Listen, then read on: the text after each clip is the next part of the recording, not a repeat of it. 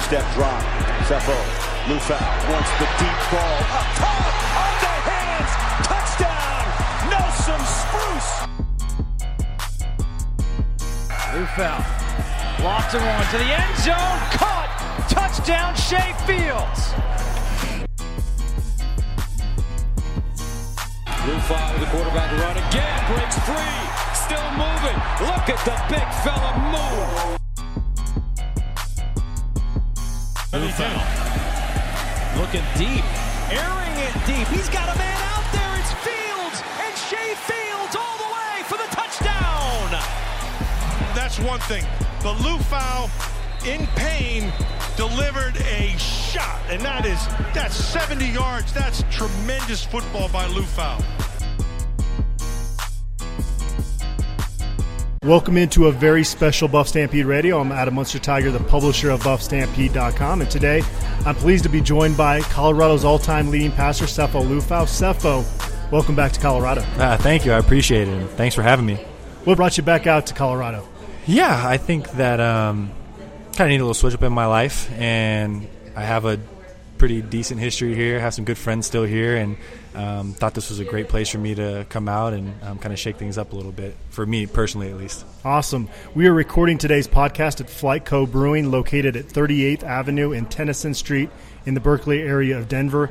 Two of the three owners here are CU grads. I had an opportunity to have lunch recently with Jason Slingsby, who graduated with a master's degree in chemical engineering and has a pilot's license. Jason, Eric, and Morgan, the other two owners, have combined their love for aviation and their love for brewing beer. I recommend for our listeners to make their way down here. Sefo, before I recount your time in Boulder, I wanted to ask you about your desire to tutor young quarterbacks in the area. Obviously, you have a lot of wisdom to bestow. When did you realize you wanted to help mentor young quarterbacks?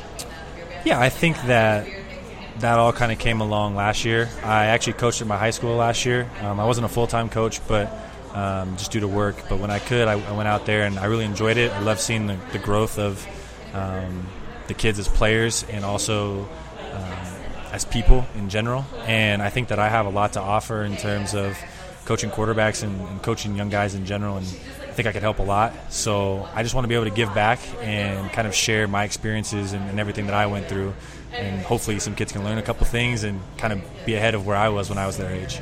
But you're not wanting to jump into the whole coaching industry, those 80-hour weeks. I don't think the average college fan realizes how much work those guys put in.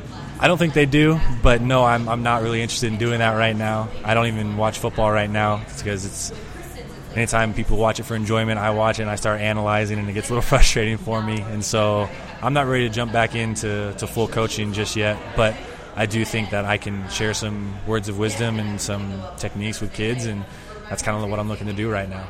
If somebody that's listening to this has interest in working with you, how do they reach out to you? Over email, is that the best way? Yeah, they could do email, or they can hit me up on any of my social medias. I'm on every platform right now, and I'm pretty good at responding to people, and so that's definitely a good way. And I can put my email on there too, so people can reach out. I have to say, Sefo, you were one of the most mature recruits that I've covered. How much of that do you attribute to having a father that was in the military? A lot.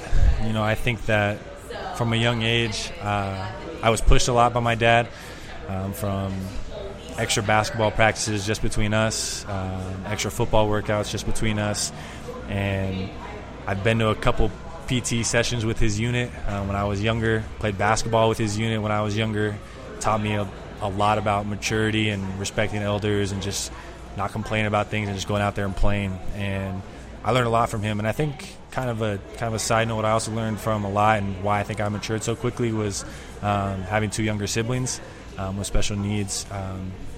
You get put I wouldn't say a lot of responsibility, but you mature a lot quicker because there's a lot more understanding that needs to go on there, and you help out a lot more. And I treat them no differently, but there's definitely a maturing process that happens a lot quicker. And having a dad in the military and having two younger siblings like that help you mature a lot quicker. Your father, Joe, was stationed in Colorado Springs for 4 years in the late 80s. I think he became a Buffs fan during that time. Is that correct? Or started to kind of follow CU a little bit? We could say that. I think he was definitely a big Sal fan. That's definitely a big thing for him. When it comes to football and Polynesians, there's a connection anywhere they play. And so my dad really enjoyed watching CU just because of that and following them because of that. So, yeah, that's probably a bigger connection between the two. You were born just outside of Tacoma. Did you spend your entire youth in the state of Washington? For the most part. So my dad was in the military, and I lived in Hawaii for 2 years, and that was in first and second grade. Don't really remember a whole lot. I do remember putting on about 10 pounds when I moved back to Washington, and it was too cold for me. But for the most part, I lived in Washington my whole life. And you had 3 uncles that played college football. When did you start playing football, and were you a quarterback from day one? Yeah. Do you mean flag football or tackle football? The first time you picked up a football and were part of the team, do you remember that? I have no idea, to be honest. Maybe 6 or 7 years old. Okay. I remember playing flag football over in Hawaii. It's probably the first memories that I have of playing. And I didn't start playing tackle until 3rd grade, and did not start as playing quarterback. Okay. I was actually center and defensive end. So we know where some of that toughness came from. Yeah, there. just a little bit. I was the 3rd grader playing 5th grade. And I played up until I hit 5th grade, and that's when I also started playing quarterback, was in 5th grade. Never got any private coaching or anything, though, until, I don't even know, probably the biggest, actual importance that I stressed on that was probably going into my senior year of college. So okay. I'm a little bit different than most people these days. Having those uncles that played college football, was football always kind of part of your family growing up? Oh, 100%. It was if it wasn't football, it was basketball. But when it was football season, it was football nonstop. And having those uncles that I've played before, always checking in, seeing how I was doing, how I played the night before. My dad's always letting people know in Hawaii or back home in Samoa kind of how everything was going. Football it's in our blood. It runs through us. Back in the day, it's kind of how you made it off the island, and that's why so many of them are successful, is because it's one of the ways to get off the island. And so, football is definitely big between me and my uncles and my dad. I think it was the U.S. Army All-American Camp in San Antonio where you kind of emerged the winner of your junior year. Is that the first time the recruiting kind of picked up for you, when that's something you really thought about? Yeah, you could say that. I think that recruiting in this day and age is a little bit different, so it's hard for me to kind of compare the two. But I think for the most part, I don't really count receiving mail from numerous schools, because depending on how serious it is, obviously. But I think compared to a lot of other people, my recruiting was a lot. I don't think I was recruited as heavy as a lot of other kids, which is fine. I had my one opportunity, my one offer, and I took it and ran. But I guess in terms of picking up a little bit, definitely kind of in that time frame that you mentioned is kind of when everything picked up. You mentioned the fact you came off the board pretty quickly. You committed to CU in April of 2012. What do you remember about the whole recruiting process, looking back on it?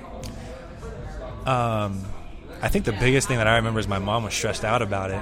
I came on I got offered. It was about 3 or 4 weeks later, Coach Rip, who recruited me at the time, he goes, "Hey, how's everything going? Has anyone else offered you? Da-da-da-da." And I was like, "Oh, did you guys offer me?" Because I was totally oblivious, because I was just a college or high school kid just kind of going about life. And he goes, "Oh, I didn't make that super clear." I was like, "Oh, no, but I'm super excited now." And so after that happened, I decided to go on an unofficial visit, kind of pay my way out there, because I was very big on seeing everything outside of football and making sure I enjoyed it outside of football, because you spend so much time on campus in class if you're not in football. And so went on an official visit, fell in love with it, and I think it was about a week later I committed. My mom was super stressed out about it, but I was like, I don't know, that's where I want to go, and I don't really want to wait anymore for any other options. And so it was kind of a whirlwind kind of experience, but kind of fell in love with CU and ran with it. What do you remember about that unofficial visit? What really stood out the first time you visited Boulder? Ooh, it's a great question. I think one of the first things, obviously, is when you drive in, the view is unbelievable. And for me, being kind of in a suburb kind of city in Tacoma, I love Tacoma and it always holds a special place in my heart. But when you get that first view of Boulder, you're like, wow, this place is pretty cool. And just going and hanging around with Coach Rip and the rest of the players, and kind of getting a taste of what college coaching is like and kind of what they're all about was kind of also like a shocker in terms of it's a different level compared to high school, at least for me, in terms of coaching intensity and whatnot. I mean, I had a great coach in Brian Jensen, who's now the head coach in my high school, who's coached at the college level, but it's a different animal too, is what I learned coming here and visiting. You mentioned your dad was a Saul Nessie fan. Did they have his locker set up when you took that visit? Or was He did, yeah. Okay. I actually have a picture, I believe, with TC McCartney, awesome, who showed me around and everything. And it's the reason why I was roommates with Derek for 4 years, because he made that connection. And so I might be able to find that picture for you. Okay, awesome. It looked like CU had some momentum going into the year number 2 under John Embry. They won 2 of their last 3 games in 2011, ended that long road losing streak at Utah. You're committed there at this point. What's going through your mind as you're watching what unfolds in 2012 and seemingly overnight John Embry's on the hot seat? I would imagine that's probably a kind of a stressful time as a recruit. Yeah, I think that for me, I was so wrapped up in high school, day-to-day life, and honestly, I don't want to sound bad, but honestly not caring about any of it, all the drama and all that, until it happened and the news came out. And then when it did come out, I was pretty, I wouldn't say devastated, shattered, heartbroken, because these are the guys that took a chance on me, and these are the guys that I wanted to go play for. And so it was very tough for me, especially being a lot younger and not as mature. I don't really show feelings to people out in the public, but talking to my parents, it was very hard to kind of see that. And is it tough then to stay patient? I think it was about 2.5 weeks, the coaching search. They finally settled on Mike McIntyre, but I mean, what are you thinking during that whole process? Yeah, definitely a little bit stressed. I don't remember where I was. I remember where I was at some ice cream shop with some teammates when he called me and he first talked to me. But leading up to that, definitely stressful because you don't know what's going on. Everything's kind of up in the air. But when he called me and said they were going to honor scholarship, would love to still have me, and after talking with him for a little bit, kind of what they wanted to do and kind of how they saw things, I was very excited again. I think it was still tough for me because I committed to different people and a different staff, but after the stress leading up to it and after talking to Coach Mack for a little bit, everything was kind of put back at ease for me, and I got excited again to come out and play in Colorado because I still loved it out here. I loved everything outside of the football part. So you look back at McIntyre's transition class, and there were a lot of players in that class that exceeded their recruiting ranking, if you will. Obviously, Philip Lindsay was in your class, Cheeto, Tedrick Thompson, Jimmy Gilbert. Decent players, yeah. Bryce Bobo, Devin Ross, Kenneth Olobode. Did that bond between you and the rest of your class start pretty early on, or is that something that kind of slowly evolved over time?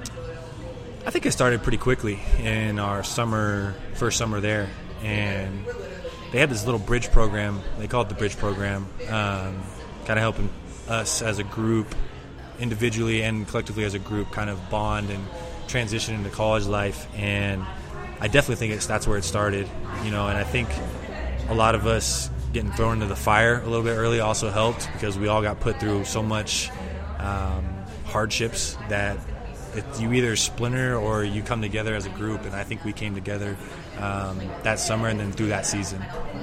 Connor Wood comes out the gate, throws for 400 yards against CSU in 2013. All signs, I think at that point towards you redshirting, but 5 games into the season during your game down in Tempe, they decide to make a change. You're thrust out there. What's running through your mind as you're running out in Sun Devil Stadium to take your first college snap? Yeah, I don't know. I came in as number 5 or number 6. I forgot how many quarterbacks were there. I came out of camp number 2, and my goal was to start and play. Not gonna lie, I was kind of pissed. I told my parents I was mad, but they told me to just stay ready, and an opportunity might arise, and so to just stay ready and stay. Or keep doing the things that got you there. And so when I walked out to Sun Devil Stadium that day, I think it was Yogi Roth. He asked me if I was like, "You think you're going to play this year?" Yada, yada, yada. I was like, "No, I'm not going to play this year, but I have to stay ready. Connor's playing great. We're going to have a great season." Well, I was in pretty soon after that, and so it was kind of a whirlwind. I found my helmet pretty easily, but I couldn't find a ball to warm up with, and so I was like, all right, well, this defense is really good. We'll see how it goes. First drive was really good. After you scored a touchdown on the first drive, if memory serves. Yep, Nelson Spruce on a dig or an in route, I forget. But started off well, and then after that, it was just kind of up and down. But definitely didn't think I was going to play, and I definitely feel like I lied to Yogi when he asked me. And I was like, no, I'm not going to play. And then pretty soon after that, I was playing. You mentioned that you were frustrated after camp that you didn't get the starting job. Looking back on it now, were you ready for that challenge at that point? I don't know, to be honest. I think that I don't know if it's a problem or a good thing that I hold myself to such a high standard, and so I just set my goal to be the number one guy, and then I didn't reach that goal. I was upset, but thankfully I had people that a good support system to kind of just tell me and set me back on the right path. I don't know. I think that there's definitely pros and cons to redshirting, and I probably could have done a world of wonders with redshirting. I had a back problem at the time and that I was playing with, and I think if you see me run from like senior year to freshman year, I look a lot different. Pretty awkward running. So I could have done for resting, but in terms of like the leadership aspect and playing, I don't know. It's up for debate, I guess. But I just try to make myself as prepared as possible for each game and for the season, and kind of left it up to that. One game that I remember from that season is at UCLA. You keep getting knocked down over and over again. You keep popping back up. Was it Miles Jack that you had the little scuffle with in that game? No, it was Anthony Barr. I think. That's right. Plays the Vikings, right? Yeah, him. And I remember going, okay, this guy's got a lot of toughness. And I had a couple of your teammates actually tell me that's when we knew this was our guy. Did you sense that as well, that guys really respected not just that performance, but times that you showed toughness, that they could kind of rally behind you because of that? Yeah. In the moment, I don't think so, because I was too busy jawing off with Anthony Barr because I'm kind of crazy. But I think after the game, when everyone started asking me questions about it and I was talking to my parents, I was like, yeah, I think I finally earned – I think I had respect of my teammates before that, but for them to kind of openly show it, I think that says a lot, and it means a lot to me. Because even when you're not having your best game, which happened quite a few times throughout my career at CU, those guys will go to bat for you, and to me that means the world. And definitely looking back on it, that's kind of the first time where kind of everything just kind of clicked. It was like, okay, these guys got my back, like I've had this whole summer and throughout this whole season. And so, yeah, definitely probably the first time for me. You ended up starting 7 games as a true freshman and were a starter from there on out when healthy, obviously. Mm-hmm. You're named a team captain your sophomore year. That doesn't happen often. What did that tell you at the time? And was it something you expected might happen? I don't know if I expected it, because I just kind of go about my daily business and trying to make sure I'm doing the right things and making sure those around me are doing the right things. And I don't even think I was totally doing all the right things in terms from a leadership standpoint. And when I say that, I guess it wasn't until my senior year that I figured out how to connect with each person on an individual level and a team level. And I wasn't doing that my freshman going into my sophomore year, I should just say. I didn't understand the whole dynamic of that yet. I think that I was a good leader in myself and bringing teammates along and stuff like that, but it wasn't until my senior year where I finally figured out how to interact with guys and how to make guys not only my big thing is that, and what I learned from my dad is that you don't want to have followers. You want to make leaders out of your teammates, and so that guys are not just following you the whole time, because when you're gone, right, you want other people to be those leaders. And so that was kind of one of the big things that I want to do, is like make guys self-motivators, self-starters, so that when I'm gone, when the Cheetos are gone, when the Philip Lindsays are gone, there's still leaders there to kind of help carry the torch and keep moving the program forward. Was there a turning point for you where you went into a place of feeling really comfortable out on the field on game day? I think for me personally, it was breaking my foot, as weird as that sounds. Wow, okay. So to kind of put it into context, when I broke my foot against USC, that was probably, I guess I shouldn't say that was my first comfortable time kind of on the field. I wasn't very comfortable. I was comfortable my sophomore year. I played well. Obviously, I made some mistakes.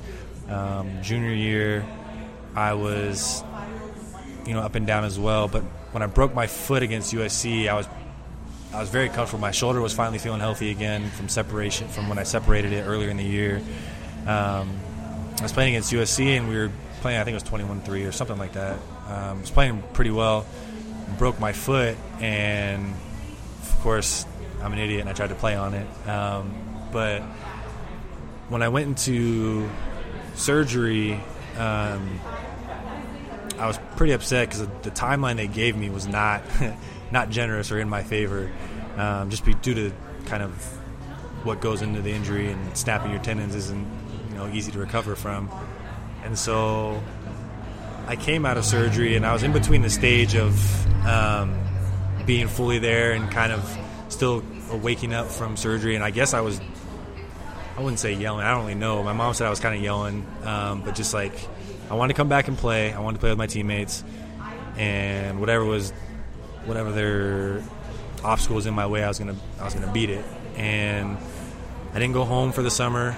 I was doing whatever rehab I could do to recover. And kind of long story short, I beat the timeline to come back a couple months early. I actually paid for my own trainer, Alex Brink, who's out in Portland, Oregon. Went there, trained for a couple weeks, maybe it was a week, to get ready for the season. And I just put myself in whatever I thought was the best possible situation to be successful with these teammates, because I played with them for 3 years. We weren't very good. I mean, in all honesty, we probably 4 wins before that in a season as our most. And my freshman year, I said I wanted to fill the stadium before I left to my mom and my girlfriend at the time, and that was a goal of mine. It took to the last game of the year, but going into the season, I thought that I was playing some of the best football that I had ever played. I knew what the defenses were doing. I was switching things in terms of plays. I had the teammates backing me.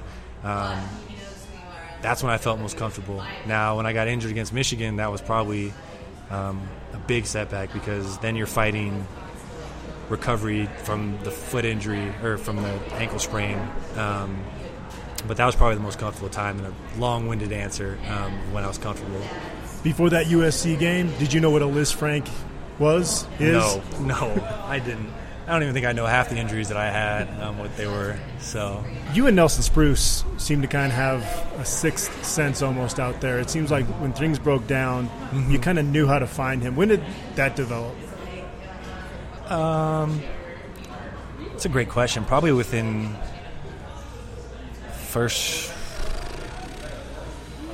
the end of my freshman year, sophomore year for sure. He's definitely a security blanket for me when I was playing, and I think that a big thing for that is just kind of his football savviness.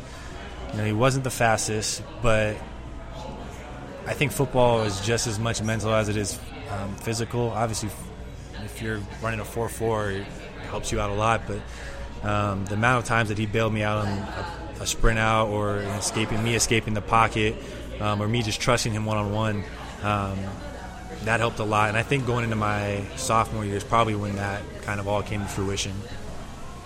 You mentioned that you had a couple tough seasons in there, but there were a lot of really close games in that stretch. How frustrating was that time period, being so close yet not getting those wins? Oh, it was very frustrating. Frustration is like putting it mildly, I guess. I didn't really go out in the town after the games. I didn't go hang out with friends low-key or anything. A lot of times I was just at the house with my roommates, and I wouldn't say pity, but I was pretty frustrated, pretty pissed all the time, just because you put in what you think is hard work all the time, and you try and be successful with this group of guys, and something's just not clicking. And so it was definitely frustrating going out there and coming up short all the time. And you're the face of the program as the quarterback, so every Tuesday they have a press luncheon at CU. You have to come in there. How tough is that? It's very tough, and it's very frustrating, but I'm also under the thought that, at least for me personally, like, I'll take the blame for everything that happens in the game, because I think that it takes a lot of the stress and burden off a lot of the other guys, and if that helps them play better or helps detract from them in negative ways, then I'm willing to do that. And it sucked at times, and especially when you're going week to week and you're losing, and then you're losing close games, or you're losing big games, or you're losing by 30 points. Like, it's tough and it's frustrating, and it wears on me, or it wore on me when I was playing. On a weekly basis, that was my least favorite time of the week, is being asked all those questions. You talked about the foot injury already. The outside expectations at that point were, because of how severe that injury is, and you look at some other athletes that have had it, that Sefo's going to have to redshirt next year. They're going to need to bring in another quarterback. Did you hear that outside noise during that whole time period? Yeah, I heard it from inside the locker room, outside the locker room. You know, I won't really go into specifics and details, but I heard it from everywhere. And honestly, it just made me pissed to think that people would write me off so quickly after, those 3 years that I've kind of helped the program. Obviously, it wasn't successful, so I understand where they're coming from. But it definitely also lit a fire underneath me, and I think that's kind of a testament also of why I came back so quickly and why I was waking up at 5:30 in the morning and then not getting home till 7:30 at night, just because of how much effort I was putting into recovering, rehabbing, working out, so that I could play that following year. So I definitely heard it. I heard all the fans, all the people that tweeted at me and all that stuff. I heard them. So, what's the first thing that pops in your head when you hear the name Davis Webb? I had to ask. No, you're totally fine. It obviously turned into the soap opera. Just his name? But he signs a grand nade at CU. It looks like he's coming in. What are you thinking during that whole saga? Is that also something that's kind of fueling you along with those long days of rehab? Oh, 100%. You know, I probably wouldn't have said that when I was playing, because there's no point in talking about it, in my opinion. You kind of just downplay it all the time. But I was definitely I wasn't even mad, to be honest. I was just, the competitive fire got even bigger, and I was like, all right, bring Davis Webb here. May the best man win. And I knew he was a good quarterback. And I know he put up amazing, statistics. He's still playing. I don't know if he's still playing in the NFL. I don't keep up with the NFL. He's with the Giants, maybe. Right. I knew he was drafted by them. Yeah. I just don't keep up with the NFL, so it's kind of for my help with them. But definitely just added fuel to the fire. I'm a big competitor, and so I was like, all right, let's do this. And so just added. That's why 5:30 in the morning every day, 7 at night. Didn't go home. Yeah, I don't know. It just competition, I guess, is the first thing that pops into my head when you say Davis Webb. I ran into Philip Lindsay just outside the building after spring ball, and I said, what do you guys think of this whole saga? Because at that point, again, it was turning into a soap opera. He says, Sefo's our quarterback. Yeah, I do. Actually, I do remember him saying that, or at least hearing about it. Yeah. I really appreciate it. And it says a lot, especially coming from a guy like that. Yeah, he's a special guy, that guy. But, yeah, it meant a lot hearing it from him. When did you know 2016 had the makings of something special? Did you have a sense, even in the summer, that, or was it just you were so focused on the day-to-day that you weren't thinking big picture? Definitely focused on the day-to-day. I think I noticed things being different when a lot of the seniors in the summer, kind of leading up to it, we held each other to a standard and held ourselves to a standard. Started kicking guys out of workouts if they were late, which we knew it meant punishment, but whatever, you get through it. Everything comes to an end, especially punishments, and so started kicking guys out. started handling things kind of on a team level. And so I think it was definitely kind of leading up in the summer where I was like, okay, this is feeling a lot different. A lot of guys are holding each other accountable. A lot of guys are challenging each other. I think Cheeto and Akello personally, just off the top of my head, were very big on challenging the number one. Like, okay, you are doing this against this guy, but I want to go against you. I want to make you better. I want to make myself better so that everyone can be ready for the season. And so leading up to the summer is definitely kind of when I started seeing things. But for the most part, I was just kind of focused on the day-to-day grind of rehab and working out with the guys and trying to make sure everyone was ready for the season. Is it a lot of those close losses that kind of fueled you guys to realize you had to make that change as leaders on the team? Definitely. A lot of us are competitors. A lot of us came from winning programs in high school. And so we were definitely motivated on a personal level and also on a team level to kind of go out there and put a good season together. And we've been through so many close games that when the close games did happen in our senior year, it was just kind of like, all right, let's tighten up the laces a little harder and let's go out there and get this win. It didn't really faze us, to be honest. Even when getting to crunch time in the fourth quarter, it was just like, all right, let's just do this. We've been here before. Let's just finish the job now. You beat CSU 44-7, then Idaho State 56-7 to open that 2016 season. You travel out to the Big House. Where does the atmosphere there at Michigan on that day rank in terms of the different environments you played in during your college career? Yeah. There's definitely a lot of people there. I don't know how. It's like 100,000 they hold, right? Over 100,000. Over 100,000. Surprisingly enough, it's not as loud as people think it is. Oh, okay. It's a lot of... Well, from the little I looked into the stands, a lot of older fans. I'm not saying that they don't get loud, but I was expecting a little more. And so when you're playing in the game, and I was kind of in my zone that game, just like on a focused standpoint. And so I didn't really hear a whole lot. A lot of guys were asking me, Tom Brady was out there at the coin toss. And I was like, I don't care. Like, it's cool. It's cool now to me. Yeah. But at the time, I was just in a different place. And so a lot of the noise or the people or the hits, I just wasn't even – it was one play, one snap and clear, and on to the next one. So, yeah, tough to answer to that. You take a quick 14-0 lead in that game, lead 21-7 coming out of the first quarter. Mm-hmm. But Derek McCartney gets hurt. Mm-hmm. Diego Gonzalez gets hurt. Mm-hmm. You're sidelined in the second half with an ankle injury. Still, if not for some punting issues and – the fact that Jabril Peppers basically played like Superman that day, you really had a great chance to win that football game. Was that the feeling in the locker room after the game that was one that you guys should have won? Oh, 100%. And I told, when I went to the Combine and all those Michigan guys, I told them that they should have lost that game. And this is the only game to this day from any game I've played in any sport that I'm still slightly upset about in a competitive way. It doesn't ruin my day or anything, but definitely frustrating because they're a good team, but I think we were at a point defensively and offensively where we should have won that game. I wouldn't say with ease, but we were clicking on all cylinders, and so it was very frustrating to kind of go through that game and then to come out with a loss.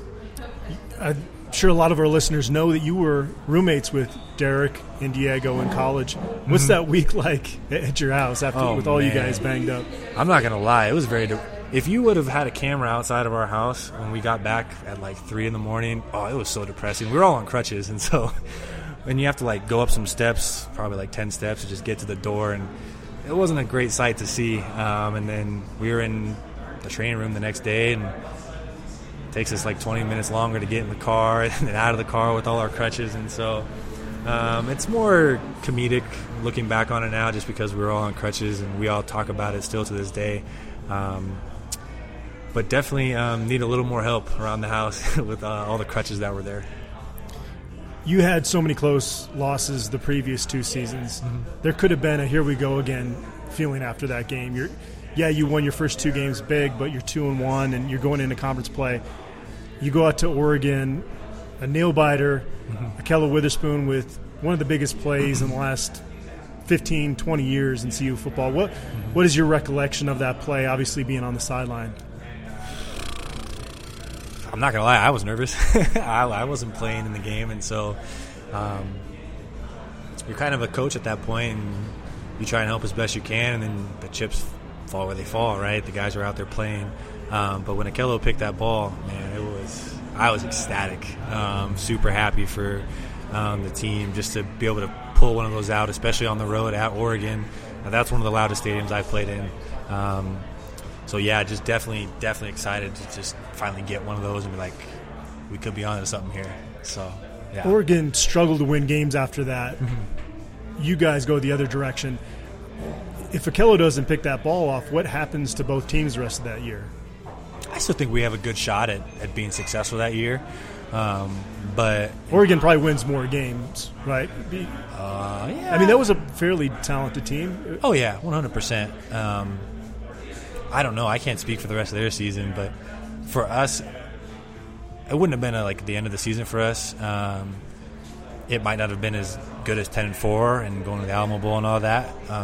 It's hard to say, but I don't know. I wouldn't say that was going to ruin the season for us. It's just hard to tell. I don't know if I've ever seen the CU team celebrate more than you guys did right when that Oregon game ended. What was the scene like back in the locker room?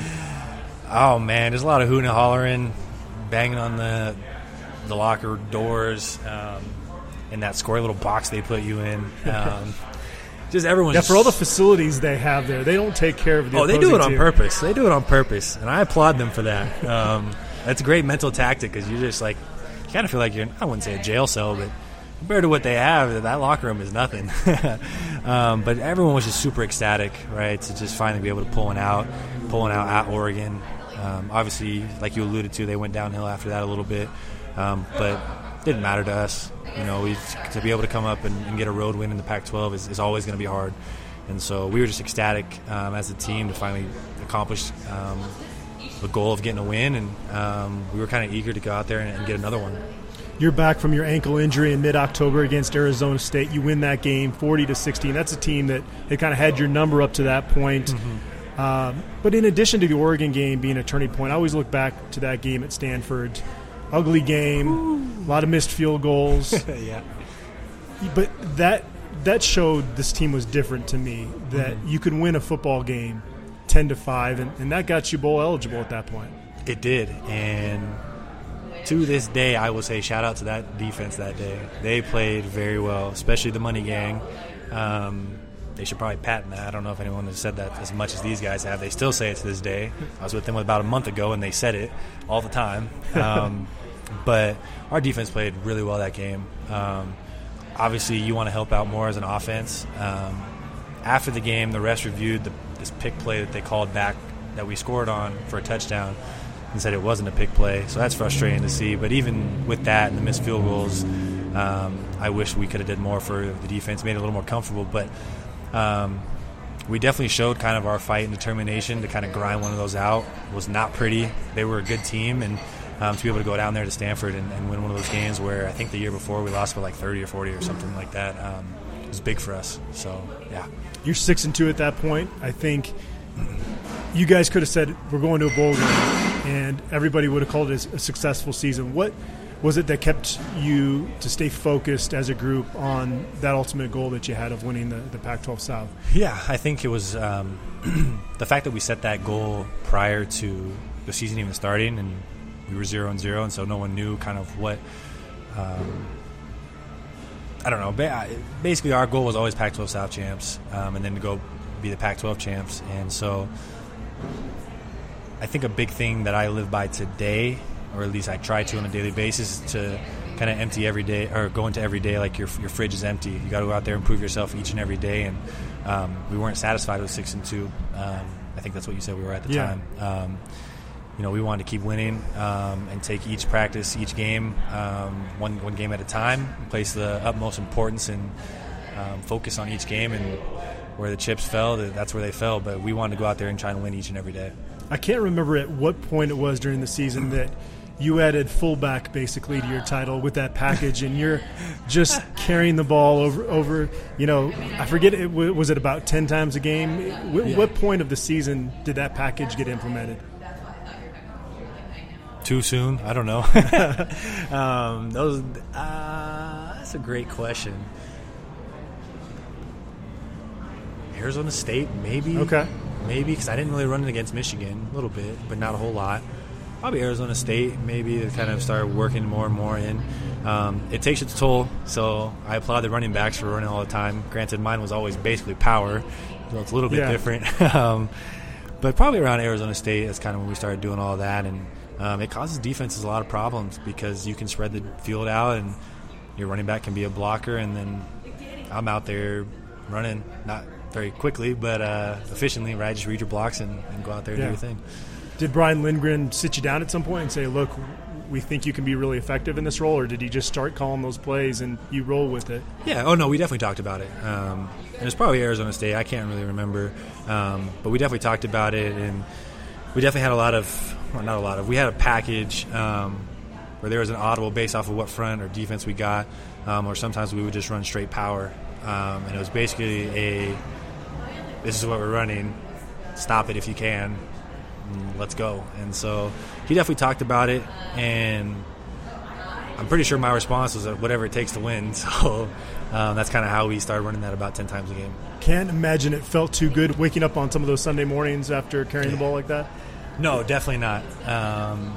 But, I mean, I told him it was whatever it takes to win. There's actually a time, I want to say actually it was against Arizona State, where we ran, I won't use the phrase, because they probably still use it now that I think about it, but we ran a play 3 times in a row, just no huddle, and it was a read each and every time, and I had handed it off because each time it was a read to Phillip, and the read based off of the defensive end was to give it to him. And he comes back the third time and he goes, we had gotten good gains, 5-6 yards. That's great in our book. And he comes back and he goes, I don't care what the read is. He's tired. He's hurting. And he goes, you keep the ball. I was like, okay, Phillip. If I get killed, I'm going to be upset with you. So I keep the ball. I get drilled. And then I get on the phone at the end of the drive. I don't remember what happened the rest of the drive, but I'm getting an earful. And I was like, I don't know. It just looked like the right read to me, coach. And then the next day I was hurting. I'm not going to lie, because you take shots every 10 times a game. Got hit quite a bit in other plays. It's like you feel them, and then you roll out of bed slowly, and then you walk to the pools a lot in terms of ice and cold, and try your best to recover for next week. What day of the week are you starting to feel like you can go play another football game? I could technically play Sunday, in my opinion, but that's just because I think a lot of it has to do with the mental aspect. The body can do, and the mind, if you can connect the two, a lot of things can be accomplished. And so I'd say I could play Sunday. At 100%, I don't know, but I could play again. After that Stanford game, you beat UCLA in Arizona the next 2 weeks. Come back home for the final 2 regular season games with the Pac-12 South on the line. What stands out when you think back to those games, full house there at Folsom Field against Washington State and Utah? Yeah. I think for the Washington State game, it was definitely super – there's a lot of static or electricity in the air, right, because it's pretty full. It's basically full stadium. A lot of the guys are excited, playing a great team, playing a great quarterback in Luke Falk, and I was just super excited to play in a game like that. It's nationally televised, and I don't know, I just thinking back on it, I was just super excited. And, you go out there, I remember missing 2 deep balls that could have been real helpful with making the game easier, but just being like, all right, you didn't make this play, but let's go out there and stay in the zone, stay focused on the next play, and just try and do the best you can and put the ball in your playmakers' hands. And I think for the most part I did that, and the guys played tremendously well. Defense played well, especially playing against that quarterback and that offense. So, yeah. And then the Utah game, it's kind of when it all hit me. I was reminded of my goal of filling the stadium, or trying to fill the stadium by the time I was over, and took it to the last game. But just a sense of accomplishment, relief. I don't even think I was stressed for the game, to be honest, because we had all come so far as a team. we were all just super excited to go out there and play and happy to be in that position. And we were ready to go out there and try and earn what we thought was ours, and that was a spot in the Pac-12 championship game. Obviously, you win the South, go to California, play Washington, hang with them for a half, and wheels kind of fell off there late in the game. But after the game, are you still thinking as a team you're most likely going to go to the Rose Bowl? Is that kind of the general sentiment within the locker room? I don't even know if we were thinking about that, to be honest. I wouldn't say heartbroken, but I was pretty down after the game, to have my ankle re-injured and then not play very well, and just frustration. And just whenever you, at least for me, whenever you don't reach a goal, I'm going to be upset about it for a little bit, at least for a couple hours. But it's at that point too where you and the rest of my teammates were just like, hey, got to rally, take a couple days off and get ourselves ready for whatever comes next. But I don't think we were really thinking about that right after the game. I thought the Alamo Bowl was an awesome setup right there on the Riverwalk, stadium so close. What was that whole experience like for you? Yeah, it was definitely a great experience to go out there. I'm not really big on festivities and stuff, and so that stuff is kind of whatever to me. I thought they were done correctly, and the hosts of the bowl game were tremendous and awesome. But I enjoyed the whole week. I was happy to finally make it to a bowl game with my teammates, and we definitely I wouldn't say relief, but we were definitely happy to finally be able to put ourselves in a position to be in a bowl game and to play for a bowl game, and not just a 6-6 bowl game. And so we were all just very happy for the first day just to be able to make it there. And then once you get there, it's just time to kind of go to work again, right? I think it's tough for teams that are there for a week to separate work from pleasure. And obviously we didn't play very well in the game. Wheels kind of fell off there too. And I don't really think that was due to lack of preparation or anything. It's just we just didn't play very well against a very good team. And you make one or two mistakes, they kind of can snowball and really hurt you in the end. Obviously, Cheeto and Akello were hurt in that game. Mm-hmm. Do you think it plays out any differently if they're both 100%? I think it definitely plays out differently. I don't think the offense, didn't help them out at all. We didn't play very well, and that always starts with the quarterback position, in my opinion. And so I definitely think if they're healthy, it makes 100% difference. Those are two guys that are still playing in the league. They're playing first string. They're playing a lot, so I definitely think it makes a difference. Oklahoma State was ready for you as a runner. They obviously had a long time to prepare for that package. Mm-hmm. What did they do differently that other teams didn't do? I think just their consistency of hitting their gaps and plugging the holes and making it difficult for us to run power. Power is a universal play that so many teams use, and if you fit it right each and every time, and you read the pull, you read the blocks well, and you beat your guy one-on-one, it's tough to beat. And so they just did a good job of winning their one-on-one matchups and individual battles and really made it tough for us. So I don't think they did anything special. They just did their job on an individual level, and then collectively that's a win every time for them. You ended your college career the owner of 99 school records, including total offensive yards and passing yards. How much pride do you take on that looking back?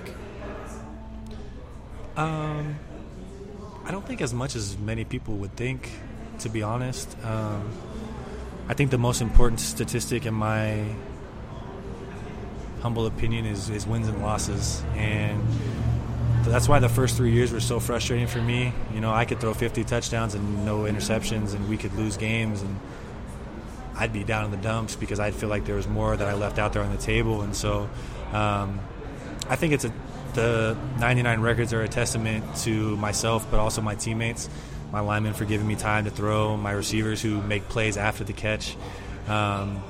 I appreciate the records, I guess, but I'm more happy with ending the season 10-4, and also just kind of wish I had more time to bring more wins to the university. Do you start training for the NFL at that point, right after the season? I met with my agent the next morning actually, and I think I took a week. I flew back home. I think I took a week, and then I drove down to Portland where I trained with Alex Brink again, and that's when I started training for the NFL. You signed on as an undrafted free agent with the Tampa Bay Buccaneers in the spring of 2017. Were with them until early September. What was your experience like as an NFL quarterback? Yeah, definitely a roller coaster of an experience. When you go in as an undrafted free agent and a quarterback at that, you've got to learn the offense really quickly. You got to earn trust really quickly. And I'm not going to lie. I mean, I'm not really one to lie. It took me a little bit to kind of understand the playbook. And then I had actually a good, I was going to say freshman camp, but rookie camp. My coach, Mike Bajakian, who's one of the best guys I've ever been around, one of the best coaches I've ever been around, he told me that, and that gave me a lot of confidence. And then coming back, I definitely took a hit on my confidence. There's 3 other quarterbacks there. I didn't get any reps in terms of like a team perspective, so 7-on-7 or team drills, I guess. Any reps in that until like the week leading up to the last game. And so it's tough to keep yourself mentally prepared and mentally focused when you don't get those reps. And so when I got put in the Bengals game, I wasn't supposed to play that game, but Ryan Griffin separated his shoulder, and so they put me out there, led a 2-minute drill to try and, I don't know if it was tie or win the game with a field goal. It's a whirlwind. But I enjoyed it. Those guys are great, from Ryan Fitzpatrick to Ryan Griffin to Jameis Winston. All those guys took me under their wing, taught me a lot, learned a lot. And the locker room in general, there's a bunch of great guys, and I thoroughly enjoyed it, even though the humidity and the temperature is ridiculous over there. I think I lost, on average, 10 pounds of water weight to practice. Wow. Yeah. So they're big on hydration over there, and they were still building an indoor facility because they didn't have one of those, which I think they're crazy, but they have it now, so good for them. I enjoyed it overall. I actually almost never attempted to go play in the NFL because I was so worn out, worn down, tired of being hit, tired of having to recover and rehab. And but my mom and dad were basically like, you never know, you don't want to have that regret, live with those regrets. And so I'm happy I went out there and gave it a shot and tried. And yeah, it was a great experience overall. You came back to Boulder to finish off your degree in economics, and you earned your degree in May of 2018. How does walking down the aisle to get your diploma relate to what you accomplished on the football field at CU? Yeah, that's another big accomplishment, milestone in my life. And before I left for the NFL, I told my mom I was going to come back and graduate, and so it was very important for myself to come back, not only for myself because I think it's important to go out there and graduate, but also to keep my promise to my mom. And so there's definitely a sense of accomplishment and pride in myself that, I went out there and I got a degree in economics. I earned that degree, and I came back and did what I said I was going to do. And so just a big sense of pride and accomplishment coming back out here to do that. You seemed pretty loose when you came back to get your degree. Was it nice not to have the pressure of football for the first time, and I would imagine a long, long time in your life? Definitely. You don't have to wake up at 5 a.m. anymore. You don't have to go through that constant grind of film and strength and conditioning and just the daily grind of being a student athlete. And I think a lot of people are kind of slowly starting to understand what that's like for kids, but it's not easy. And so to be able to just be a normal student for a semester and played a lot of basketball, did school, relaxed after, and studied a little bit, and honestly played a lot of video games. Like it's a lot different. You don't have to worry about as many things, and you don't have to be at as many meetings or worry as much about what you eat. So it's a lot different, and I enjoyed it. And when do you dive into the mortgage industry? It's about a year ago now. Okay. My uncle, Jack Thompson, he's in the mortgage industry. He's not a mortgage loan originator right now, just kind of on like the networking side. But he said, I don't know if you're playing football anymore or what you're doing, but I think you'd be good at this. It's a relationship type business. Obviously, you need to know the ins and outs of the business, but it's about helping people, which is what I'm really big on. It was about giving back and helping people out, and that's kind of what really drew me to it. And so about a year ago, I got licensed and did all that, and that's another reason why I'm still in the industry with Guardian Mortgage. It's just it's a way to help people with one of the, if not their biggest investment in their lives, and any way I can help them save money or help them get into a home, I'm really big on that. And so that's why I got in the industry, and that's why I'm still in the industry. You were up at CU for the spring game. Mm-hmm. Have you had a chance to meet Mel Tucker yet? What are kind of your thoughts on the new staff up there? Yeah, so unfortunately I haven't had the opportunity to meet with him. He's a busy guy, and I can see that from social media, just the amount of events that he's going to and how hard he's pushing himself and the team, because I still got guys that I know there on the team. There's still people in the behind the scenes that I know, and so I've heard stories of kind of how he's going about things and how he's pushing guys, and I like the way he's going about it. I would have loved to have him as a coach.